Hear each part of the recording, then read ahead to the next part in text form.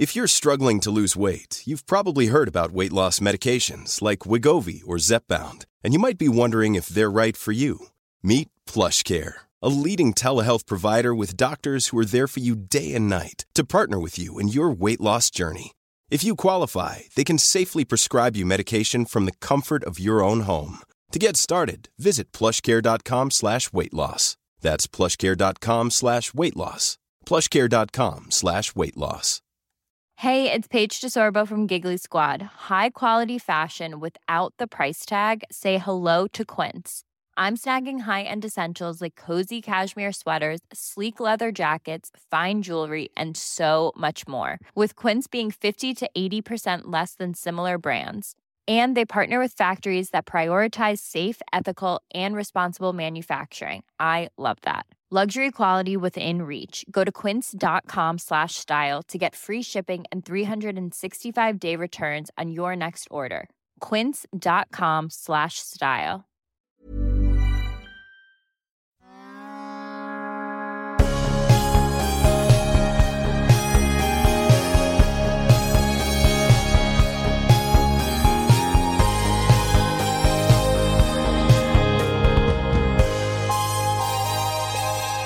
Välkommen till vår podcast Uppstickarna, där vi, jag Johanna Snickers och Karin Bäcklund möter framgångsrika kvinnliga tankeledare på väg upp och som sticker ut i samtal om bland annat karriär och kommunikation. Vi träffar framgångsrika kvinnor som genom kommunikation också gör skillnad. Och vi vill lyfta dem för att inspirera fler och för att visa på goda kommunikativa förebilder. Och sen så vill vi såklart också veta vad de gör om dagarna och hur de har tagit sig dit de är idag. Men Uppstickarna är också ett samarbete med Dagens Media. Johanna, vad har hänt sen sist? Ja, men nu har jag ju jobbat ihärdigt på nya jobbet ett par månader, så nu har jag också vågat börja då både med podden och börja ta på mig lite uppdrag. Så nu närmsta månaden ser jag väldigt mycket fram emot både föreläsning på Bergs för blivande kommunikationschefer, Copenhagen Business School, moderera en 2-dagars konferens, framtidens press- och mediehantering och sitta i juryn i Swedish Content Awards. Vad har du på gång då? Nej, men jag har varit sjuk i flera omgångar nu den senaste månaden och familjen också, så att det har inte hänt så himla mycket utöver att bara försöka hanka sig fram. Men jag har kommit igång med min bergskurs i alla fall och det är kul. Jag tror att det är 11:e terminen faktiskt som jag kör. Så det är roligt. Yes. Och dagens gäst är ingen mindre än Camilla Wallander, en stark profil i Sveriges kommunikations- och reklambransch. Sen 8 år vd på reklam- och kommunikationsskolan Bergs, som utsätts till School of the Year vid 7 tillfällen i den internationella tävlingen Future Lions i Cannes. Hon har tidigare varit marknadschef på NK, fastighetsbolaget Huvudstaden och SAS Sverige. Välkommen, vi är superglada att ha dig här. Ja, men stort tack. Missar vi något i introt? Ja, vad skulle det vara för någonting? Nej, men jag tycker att det var en bra summering, en bra kort summering. Om du skulle beskriva dig själv i några meningar, hur skulle du beskriva dig själv då? Om jag skulle beskriva mig själv och min drivkraft så skulle det nog vara att jag är i ständig rörelse. Jag vill vara i utveckling. Jag drivs av att utveckla mig själv, utveckla det arbetet som jag jobbar på och utveckla människor. Så utveckling och rörelse liksom kan nog stämma överens både för mitt privatliv och mitt arbetsliv. Mm. Hur håller du dig i rörelse då i ditt jobb på Bergs? Ja, det är inte så svårt. Att vara på ett ställe som då är en hubb inom kommunikation med, vad ska vi säga, vi har ungefär 800 lärare, som vi har inga anställda lärare utan det är bara personer från branschen, från startup, från företag och från olika typer av kommunikationsbyråer. Att ha möten med dem och höra vad som händer och vad man har för behov och vart man är på väg. Kombinerat med alla studenter och deras tankar och deras innovativa idéer. Och sen så plussar vi på då att vara ute och resa och träffa människor, vara på festivaler, konferenser och ta in så mycket det bara går. Mm. Det är väl en kombination av allt detta. Mm. Jag håller med. Som lärare på Berg så lär jag mig också väldigt mycket för varje kurs från eleverna. Man får nys om saker som man hade missat själv och det är jättekul. Men hur kom du dit du är idag då? Om vi ska göra en riktiga korsversionen först så kan vi gå in lite mer step by step. Men jag kommer från en liten stad, uppväxt i Katrineholm.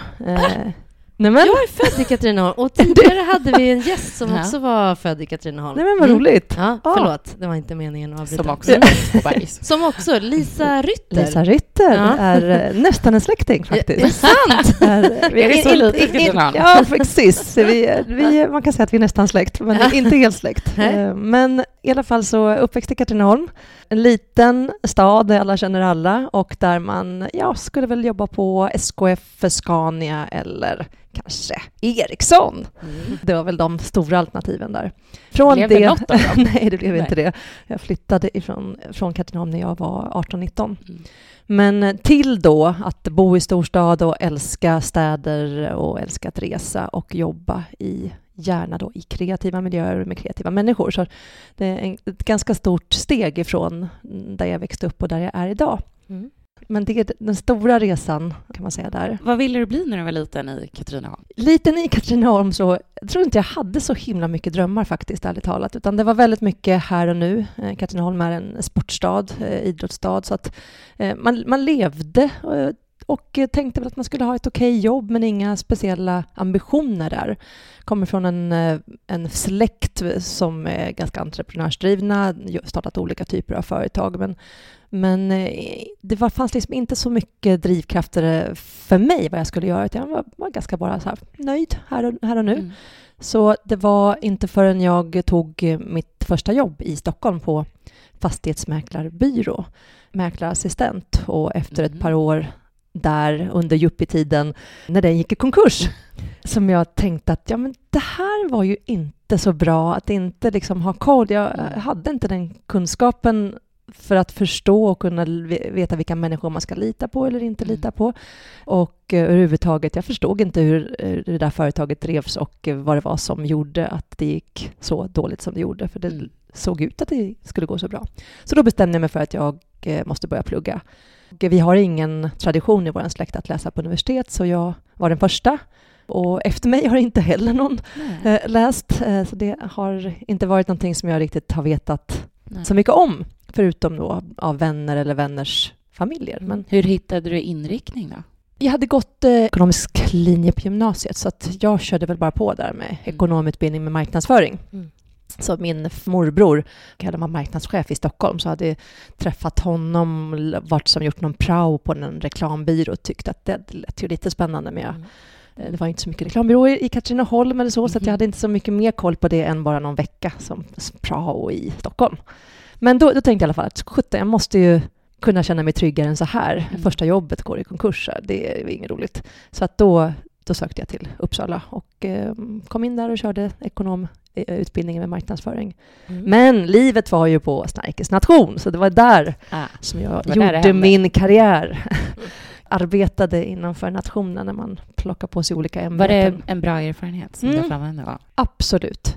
Alltså hela studietiden överlag tycker jag att det var fantastiskt roligt att vara i en universitetsstad som är så som Uppsala är. Att man lever och man har så himla mycket mer än bara studierna. Och för mig har det betytt allt vad det gäller nätverk och vänner. Eftersom jag inte har då ekonomkompisar eller marknadsföringskompisar på det, utan jag har då alla vänner från nationen, så att det är ju läkare och det är politiker och det är kulturarbetare av olika slag och det är väldigt, väldigt brett nätverk som jag umgås jättemycket med idag. Okay. Jag pluggade i Stockholm och det var inte alls samma sak. Nej, jag pluggade på JMK. Det fanns ingen sammanhållning alls utanför lektionstid. Nej. Så det här var ju som att leva två liv samtidigt. Man läste och pluggade och sen så levde hela liksom, nätterna och helgerna på nationen. Och också lära sig, för i det när man jobbar som till exempel klubbmästare så handlar det om att ta ett ledarskap, ha koll på ekonomin, hitta på nya saker, representera på de här stora gaskerna och ställa sig upp och hålla de här introduktionstalen och anföra hela middagen. Och det kunde jag väl inte ha sett mig själv när jag, som i Katrineholm på gymnasieskolan där, att jag skulle stå i Uppsala på en nation och ha det ansvaret. Men var kommer drivet ifrån då, tror du? Katrineholm har ju också blivit framröstad till Sveriges tråkigaste stad en gång. Jag bara tänker om det finns något samband med att nu är det 3 personer kreativa i podden kommer därifrån. Det är ett fantastiskt stad ju. Ja. Nej, men jag tyckte nog när jag växte upp, jag tyckte det var himla lugnt och skönt, så här, tryggt och bra, men jag tyckte det hände väldigt mycket under de åren som jag växte upp. Jag tyckte att det fanns att göra. Jag hade det himla bra liksom, under de åren, men sen så måste det ju vara någon som hjälper en, någon som knackar på axeln och som tänker att men det här får i vägen någonstans. Och det hade vi av lite olika förebilder som gjorde att jag tog mig till Stockholm och sen så vidare. Men i grunden så, min pappa har varit tidigare landslagsspelare och så det finns liksom lite så här idrottsman och lite tävlingsgener tror jag. Och många i min släkt har drivit olika företag och har varit, tagit initiativ och drivit på enligt en egen väg. Så också. Så det finns några delar där som jag tror kan ha påverkat. Mm. Har du någon livsfilosofi eller motto? Ja, det ska vi se här. Jag har haft lite olika, men en som jag gillar himla mycket, det är någon sak som Ernst Billgren sa för ett antal år sedan, att jag vill att livet ska vara som en cirkus mest hela tiden. Okay. Att försöka göra livet så roligt det bara går och stimulerande, att så här, driva sig själv till att skapa förutsättningar och skapa miljöer där man mår bra. Mm. Privat så utvärderar jag hur jag mår och hur familjen mår 2 gånger om året, varje sommar och varje jul tittar vi igenom så vad har vi gjort. Hela familjen? Ja, hela familjen. Mm. Vi sitter ner och jag har skissat upp ungefär vad vi har gjort under ett år eller vad vi har varit med om för olika typer av upplevelser eller förändringar. Och sen så tittar vi på det tillsammans och ser vi så här vad var och en gör en enskild övning och tittar på så här, vad har varit mest viktigt och betydelsefullt för mig. Och sen så tittar vi på, är det någonting vi tycker gemensamt eller hade vi helt olika idéer om det? Och sen enas vi om vad vi tycker är bra tillsammans, vad vi vill göra mer av. Och sen tittar vi på vad vi kanske inte vill hålla på med så mycket längre. Så det är en liten workshop där i Cirkus Wallander. Eller hur? Ja. Just för att både välja till och välja bort saker och försöka reflektera kring vad man faktiskt drivs och tycker är roligt. Mm. Väldigt smart. Bra. Någonting nytt? Ja, precis. Vilken är din största lärdom då?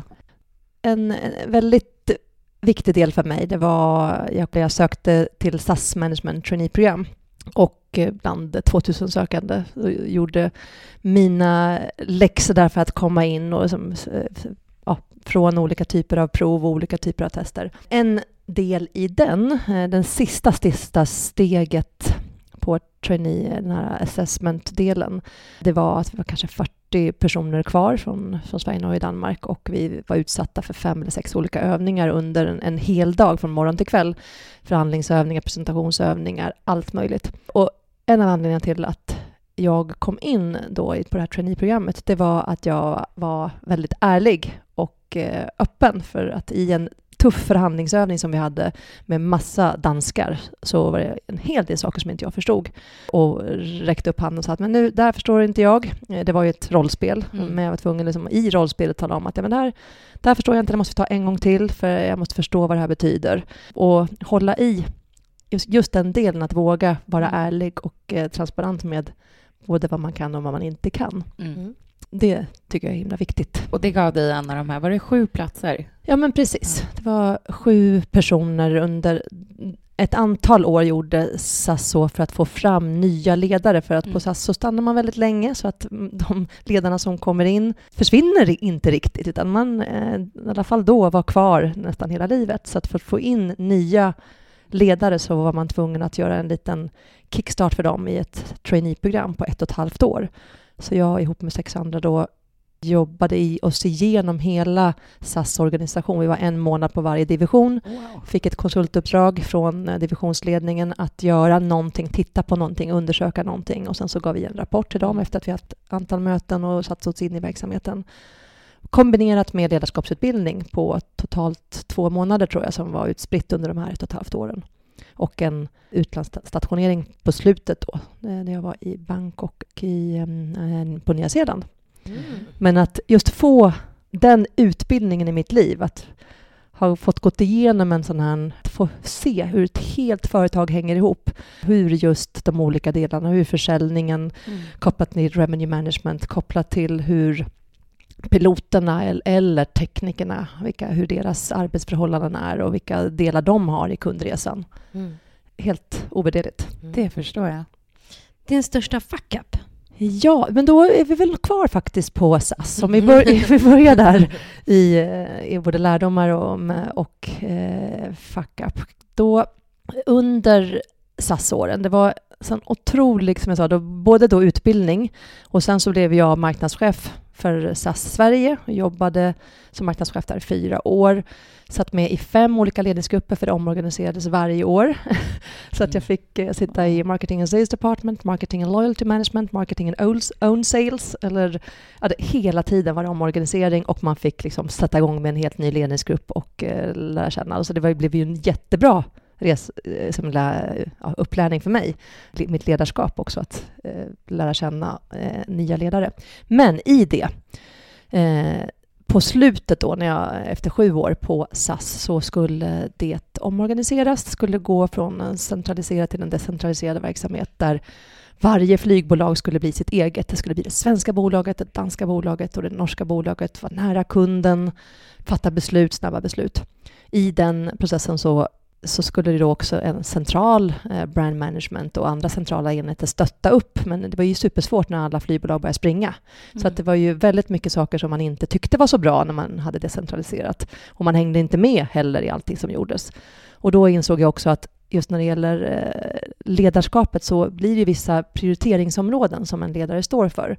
Och i mitt fall så var det inte marknadsföring och kommunikation, utan det var flygplanstyper och mera lite större investeringar i vad man ska flyga och hur man ska flyga. Så att där blev jag lite klämd i massa olika aktiviteter som hände och var tvungen att lämna den rollen som marknadschef. För där tyckte de inte att det svenska sättet att ta fram mer konceptuell kommunikation funkade, utan de ville ha det mer retoriska danska kommunikationssättet. Hur kändes det då? Ja, men det blev väldigt abrupt, liksom hela det beslutet. Från att vi hade stått och presenterat en helt ny kommunikationsplattform och även ledarskapsprogram för alla ledarna, till att det fattades ett centralt beslut att den där typen av kommunikation vill vi inte ha, och där då andra frågor prioriterades. Så att jag blev väldigt förvånad, för det var så otroligt förankrat. Det var förankrat till liksom i varje led. Men det var ändå inte någonting man ville försvara. Så att förvånad, arg, lite besviken, absolut. Jag hade tänkt mig ett antal år till på SAS. Tänkte att jag skulle egentligen ta en distriktschefsroll i något utomlands då. Så det var mitt nästa steg efter SAS Sverige. Men det blev ju jättebra ändå, för då fick jag en karriärcoach. Så jag kunde jobba med en karriärcoach i 2 månader och verkligen förstå vad som är viktigt för mig och vilka miljöer jag trivs bra, vilka förutsättningar som jag behöver för att göra mitt bästa jobb och fortsätta se vem jag är som ledare. Så då kunde jag ringa in retail som det område som jag ville in i en mer snabbrörlig miljö. Och också kunde jag liksom sätta mitt statement där kring rörelse och utveckling och allting. Så att det fick jag en chans att göra. Fick du karriärcoachen då från SAS? Precis, exakt. Så då kunde jag ta det steget, tänka till efter de åren på SAS och sen kunde jag då kliva in som marknadschef på NK. Det låter inte så dumt. Har du träffat någon karriärcoach?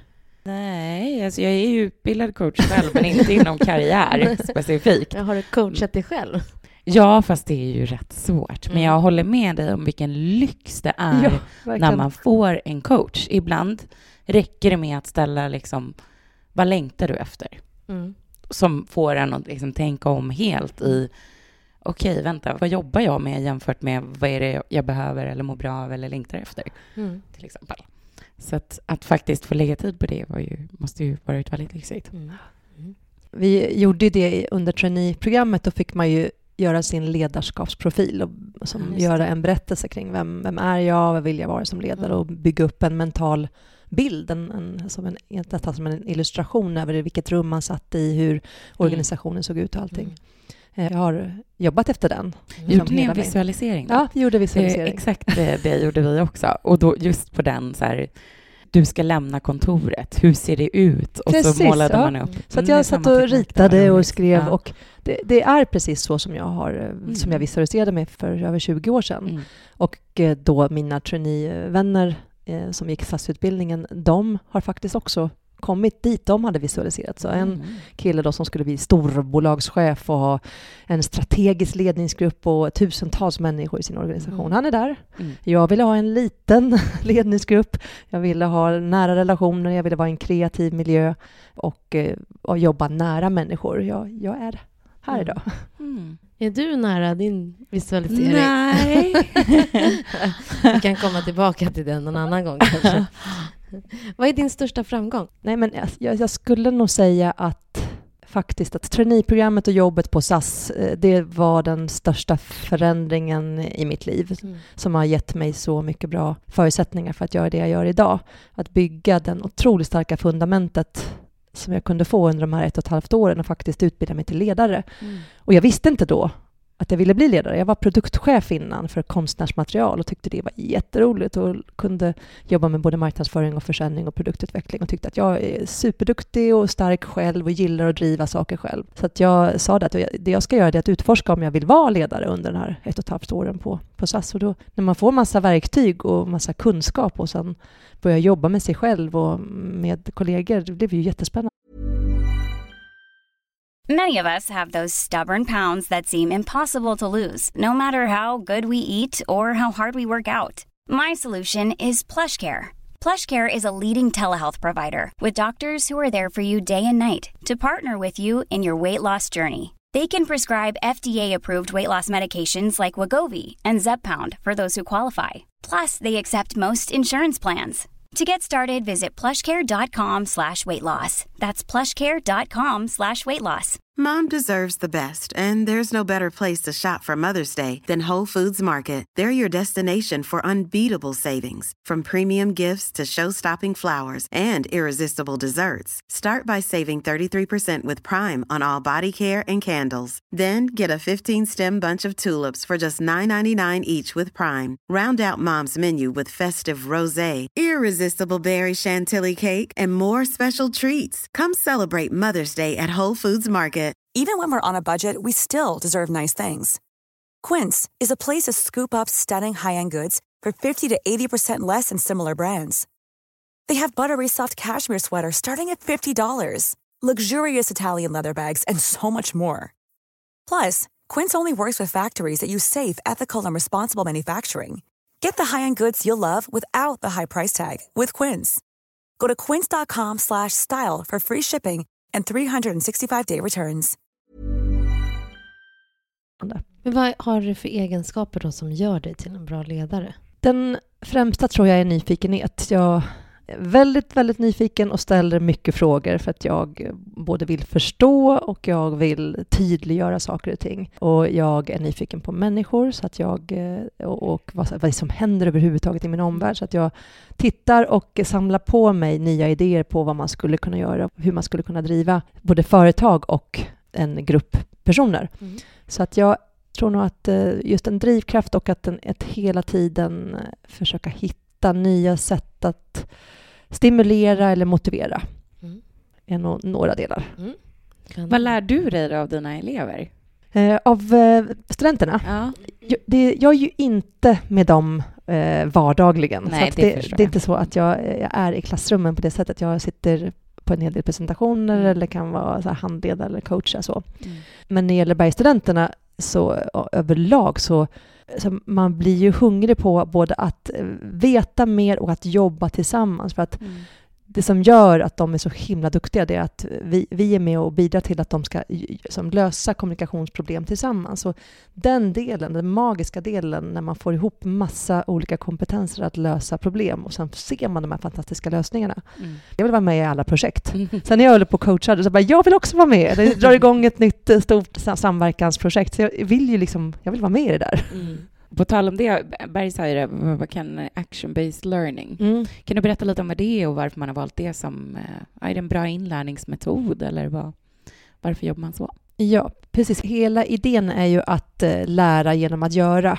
Så att man lyssnar på skillnad någonting. från de akademiska utbildningarna. Ja, men precis. Så att även fast du får kunskap, någon som berättar någonting eller någonting du ska läsa eller ta till dig, så handlar det om att du sen måste prova det, göra det, lösa det i någon form av case eller en uppgift. Och sen få feedback på det så att du har en chans att reflektera och se vad du skulle kunna förbättra eller göra annorlunda och sen så göra om eller lägga till. Så att jag tror att det är en form som passar väldigt många att faktiskt få använda sina kompetenser på lite olika sätt under en som lektionsdag. Att både få tänka och resonera och prata, men också göra, skriva, skissa eller som jobba med någon form av digital lösning.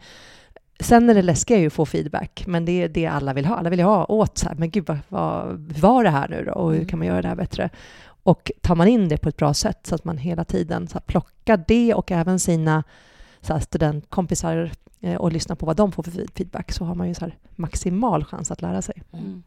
Men du, kommunikationsbranschen får ju ofta kritik för att vi är en väldigt homogen grupp samtidigt som vi skapar kommunikation för hela Sverige.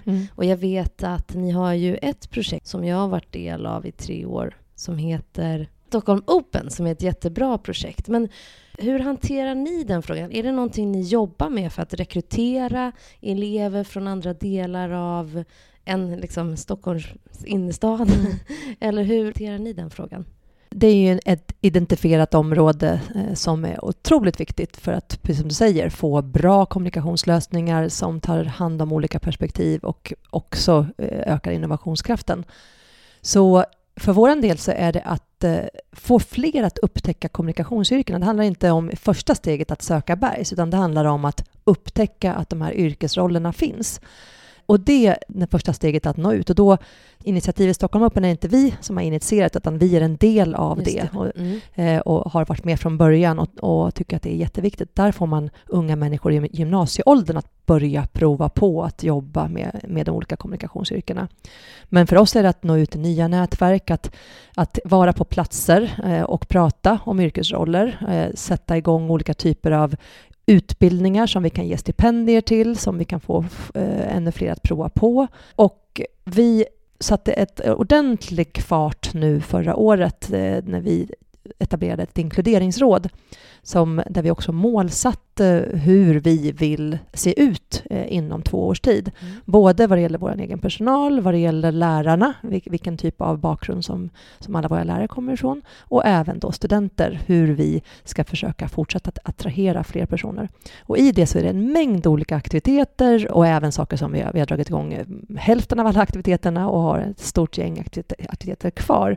Men i det så har vi till exempel anonymiserat ansökningsprocessen. Vi har ju letat efter personer med olika bakgrund och verkligen verkligen velat få in flera. Men det vi har tänkt då att det kan ha hindrat att vi tar bort det, alltså just det här med att det är anonymt, vi har infört det för att det kan vara personer som tror att man ska ha en viss bakgrund eller att man ska göra på ett visst sätt. Så då har vi försökt ta bort det hindret för en del personer.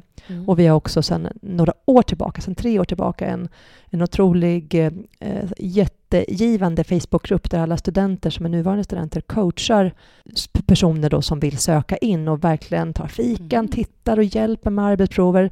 Så det är en otroligt inkluderande arbetssätt för att attrahera och få fler att vilja.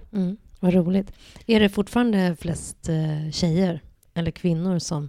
Ganska 50-50 som när det gäller heltidsstudenter, de som pluggar här som är i snitt 25 år. Men sen när det gäller professionella kommunikatörer som vi har ju 2000 personer som kommer varje år och läser någon utbildning eller någon kurs på Bergs. Och där är det väl 75% kvinnor och 25% män ungefär som vidareutbildar sig och tycker att man behöver fylla på. Så det är jättestort, även fast absolut många marknadsavdelningar är fortfarande kvinnodominerade. Men det är ändå inte helt representativt med hur många som jobbar inom kommunikation som då sedan väljer att vidareutbilda sig. Har ni märkt något resultat av den här identifieringsprocessen? Ja, i första ansökningsomgången förra året, då gjorde vi det ganska snabbt in på att man sökte, så vi fick väl inte ut den kunskapen helt. Men nu den här gången, så nu när jag tittar i vår Facebookgrupp, så om man bara tittar på namn, det säger inte så mycket, men om man bara tittar på namn och lite vilken typ av frågor och frågeställningar, så är det en otrolig skillnad sedan förra året.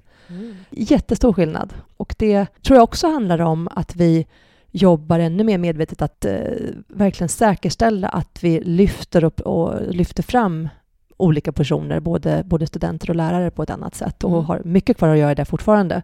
Men vi är otroligt medvetna och har plockat fram normkreativ checklister och har det som ett starkt och viktigt fokusområde. Vilka förebilder har du? Jag har inte så att jag kan säga en person som är en förebild, utan jag är otroligt nyfiken på att både läsa och lyssna på så många personer jag kan och försöker hitta olika delar hos olika människor. Så att jag har anteckningsblock och jag har river ur saker i tidningar och jag fotar och samlar på mig både av citat och erfarenheter och allting. Så att nej, ingen specifik individ, men många personer. Har du något digitalt verktyg för att spara de här? Eller?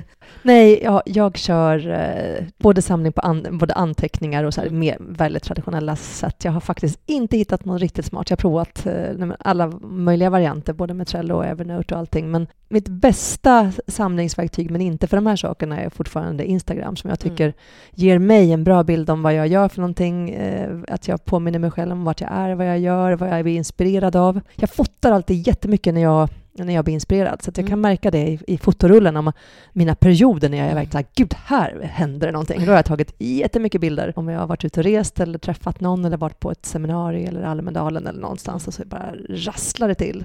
Har du någon gång fått ett karriärtips som har hjälpt dig? Och är det någonting som du delar med dig av till Bergs studenter idag? Jag fick ett karriärtips som jag inte följde. Och bara för att jag fick det tipset, så det var en viktig del för mig som var en stor förändring, för att jag fick tipset och var tvungen att värdera det. Det var efter SAS när jag fick tipset om att nu har du lärt dig att jobba i en skandinavisk organisation och du skulle bli en fantastisk mellanchef på stora skandinaviska bolag. Och då behövde man få in flera kvinnor i mellanchefspositioner, och så att det här blir jättebra. Och då tänkte jag att det här skulle jag kunna göra, absolut. Så började jag fundera på men vad är det jag vill göra egentligen? Vill jag det? Sitta i mellanchefsposition på ett stort bolag? Och sen så kom jag på att nej, det vill jag inte alls. Jag måste vara i en miljö med människor som är galna på olika sätt. Många olika typer av personligheter, och jag behöver vara i en kreativ miljö där det finns stort utrymme för att vara annorlunda och att våga komma med nya idéer. Så att jag kunde så här starkt känna att nej, jag skulle kvävas. Jag skulle kunna göra ett jättebra jobb. Jag skulle bli en superbra chef på en bank eller någon annanstans. Men det är inte i den miljön som jag skulle må bra. Så då blir det ett bra karriärtips för att jag inte ville det. Så att det tycker jag är ett bra tips. Att få tips men att inte behöva lida dem. Utan faktiskt ta gärna tips för att kunna få chans att tänka om det är det man vill eller inte. Vad skulle du säga om en elev frågade dig idag om man ska jobba liksom in-house eller på byråsidan? Vi hade ju ett superintressant seminarium i morse med Cecilia som är in-house-chef på Tele2, som pratade ju om hur de har organiserat sig och hur hennes syn är på inhouse-byråns roll och byråsidan.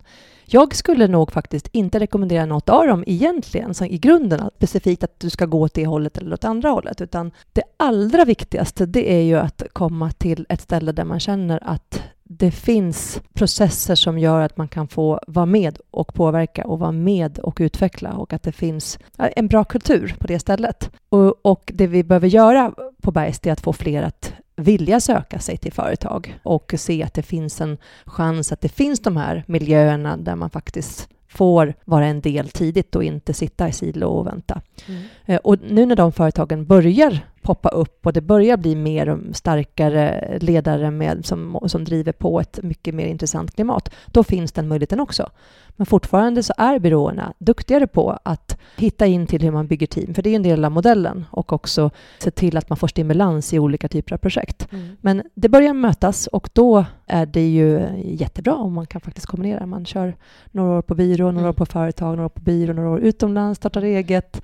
Jag tror ju på att hitta på galet mycket saker under sina år. Både jag och Johanna har ju erfarenhet av båda sidorna, och det känner jag är verkligen en stark tillgång. Men har du varit på byrå? Eller det var praon? Ja, precis. Var det du varit på byrå?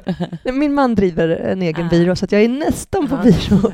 Jag lever med Food and Friends som han jobbar på också, och i deras utveckling. Men jag har inte varit 100% på en byrå. Nej. Hur ser du på dig själv som kommunikatör då, och ditt personliga varumärke?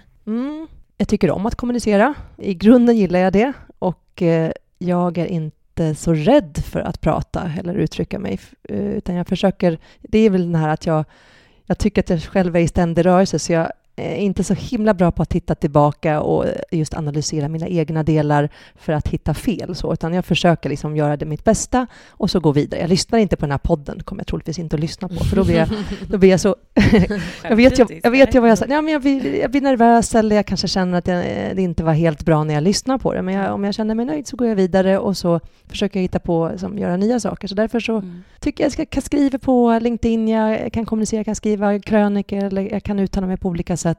Och tycker att det är roligt. Speciellt roligt för att kunna dela med andra och ge tips eller ge idéer som någon kan bli inspirerad av. Eftersom jag själv söker så mycket information och tips från andra, så är jag jättefokuserad på att det jag gör ska vara till värde.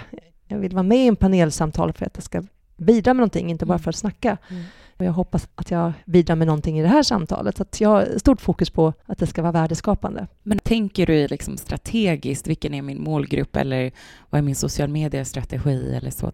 Jag tänker på att jag vill underhålla och vill vara aktiv. För jag är ju aktiv. Alltså jag gör ju mycket saker, så jag tänker att jag vill dela det jag gör. Jag har absolut liksom en strategi för Instagram. Där handlar det mer om att det är mitt privata fotoalbum som jag vill minnas, och då vill jag lägga in saker där som jag kan titta tillbaka på, som jag tycker är viktiga, och som jag, när jag skriver någonting, då kanske jag gör någonting för att dela någon inspiration, någonting som jag tipsar någon om, så att jag också kan ge lite tips. Så LinkedIn mera för att hitta in i områden och ämnen som jag tycker är viktiga, och liksom försöka dela både inspiration från studenterna, vad de gör för någonting, men också kanske tankar som jag har eller tankar som jag vill bekräfta, och då hela tiden söka efter rätta saker att liksom publicera där.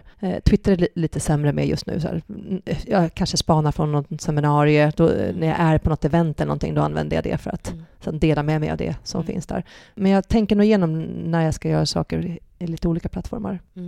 Vad vill du göra i framtiden då? Vad gör du om 5 och 10 år? Jag vet inte vad jag kommer att göra, det är väl ingen som vet. Men just när jag gick då traineeutbildningen på SAS, då gjorde jag min egen karriärplanering. Jag hade en egen idé om vad jag tycker om mitt liv, och då gjorde jag det i form av ett hus. Så jag byggde ett hus och tänker att jag lägger en ny våningsplan liksom hela tiden. Jag bygger uppåt på det här huset. Och då hade jag en idé om att jag ska kombinera ett lager med utbildning.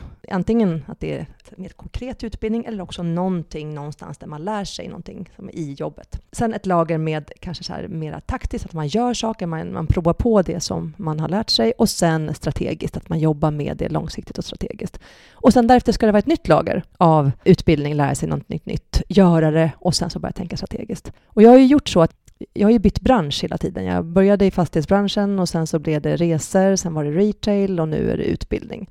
Så jag har ju kommunikation och ledarskap i mitten, och sen så växlar jag bransch. Så därför så kommer väl det vara någon annan bransch, kan jag tänka mig då, som jag vill lära mig någonting nytt om. Eller någon annan typ av företag som är mindre eller större, men det är nog inte sitter då i en mellanchefsposition på en bank, men ändå lära mig någonting riktigt jäkla nytt. Det kommer jag göra. Jag skulle vilja fråga dig, om man kan sammanfatta din familjs lilla lifehack här, att ni kör workshops 2 gånger om året för utvärdering. Vilka 3 saker tycker du att man borde, om man ska rannsaka och utvärdera, vad borde man titta på då? Antingen om man gör det själv eller med sin familj. Den ena delen är väl utvecklingssteg, om det är någonting man har gjort under året som verkligen har, det har hänt någonting man har utvecklat. Den andra delen, som vi tycker är viktigt i vår familj, det är ju upplevelser. När har vi gjort någonting som vi kände en stark upplevelse? Wow, någonting nytt som vi blev inspirerade av. Och sen så faktiskt den tredje är roligt. Vad var riktigt roligt? När hade vi kul? När mådde vi jäkligt bra? Vad gjorde vi då? I vilken situation? Vilken plats? Vilket bord satt vi? Eller vad vi nu gjorde. Så att utveckling och upplevelse och rolighetsfaktorn. Ska jag addera till min pie chart. Ja. Ja. Hur vill du se tillbaka på ditt liv när du blir gammal? Jag vill se tillbaka på att det har varit väldigt rikt på upplevelser, på relationer med människor och på att jag har känt att jag har utmanat mig i olika situationer och har tagit tag i nya saker och testat på. Så att jag kan ha så mycket och titta tillbaka till. Inte bara så här, det var då det där hände, det var ju så roligt eller så bra eller så viktigt. Utan att jag har massa små saker som jag kan plocka upp, en liten detalj eller en stor sak. Och att jag för min del i mitt ledarskap, så jag bygger en helhet på detaljer. Många ledare försöker plocka bort detaljerna och gå ganska snabbt upp på helheter eller så här, bryr sig inte om detaljerna. Men jag samlar så här, som ekorre, jag ska samla på mig massa saker. Och till slut så får jag ihop tillräckligt mycket till det blir någonting som jag fattar vad jag ska göra med. Och därför så engagerar jag mig och håller på så mycket och så här, samlar och så får energi av det. Så det vill jag väl se att jag har jobbat på under det här livet och samlat på mig en massa saker, och så kan jag sitta där och titta lite grann och skratta lite eller gråta lite eller vad jag nu vill göra. Mest minnen vinner, eller?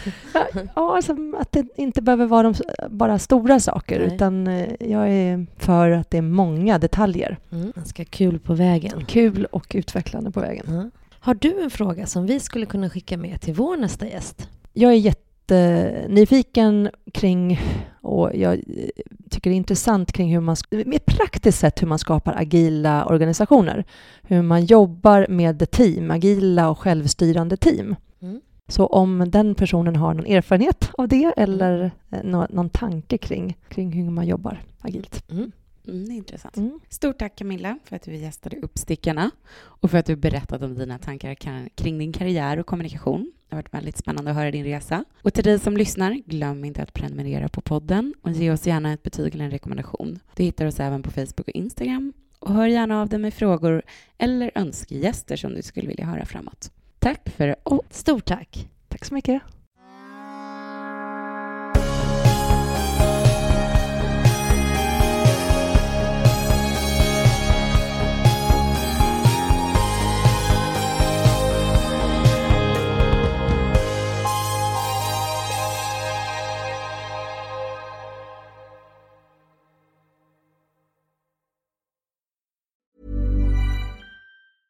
Mom deserves the best, and there's no better place to shop for Mother's Day than Whole Foods Market. They're your destination for unbeatable savings, from premium gifts to show-stopping flowers and irresistible desserts. Start by saving 33% with Prime on all body care and candles. Then get a 15-stem bunch of tulips for just $9.99 each with Prime. Round out Mom's menu with festive rosé, irresistible berry chantilly cake, and more special treats. Come celebrate Mother's Day at Whole Foods Market. Hey, it's Paige DeSorbo from Giggly Squad. High quality fashion without the price tag. Say hello to Quince.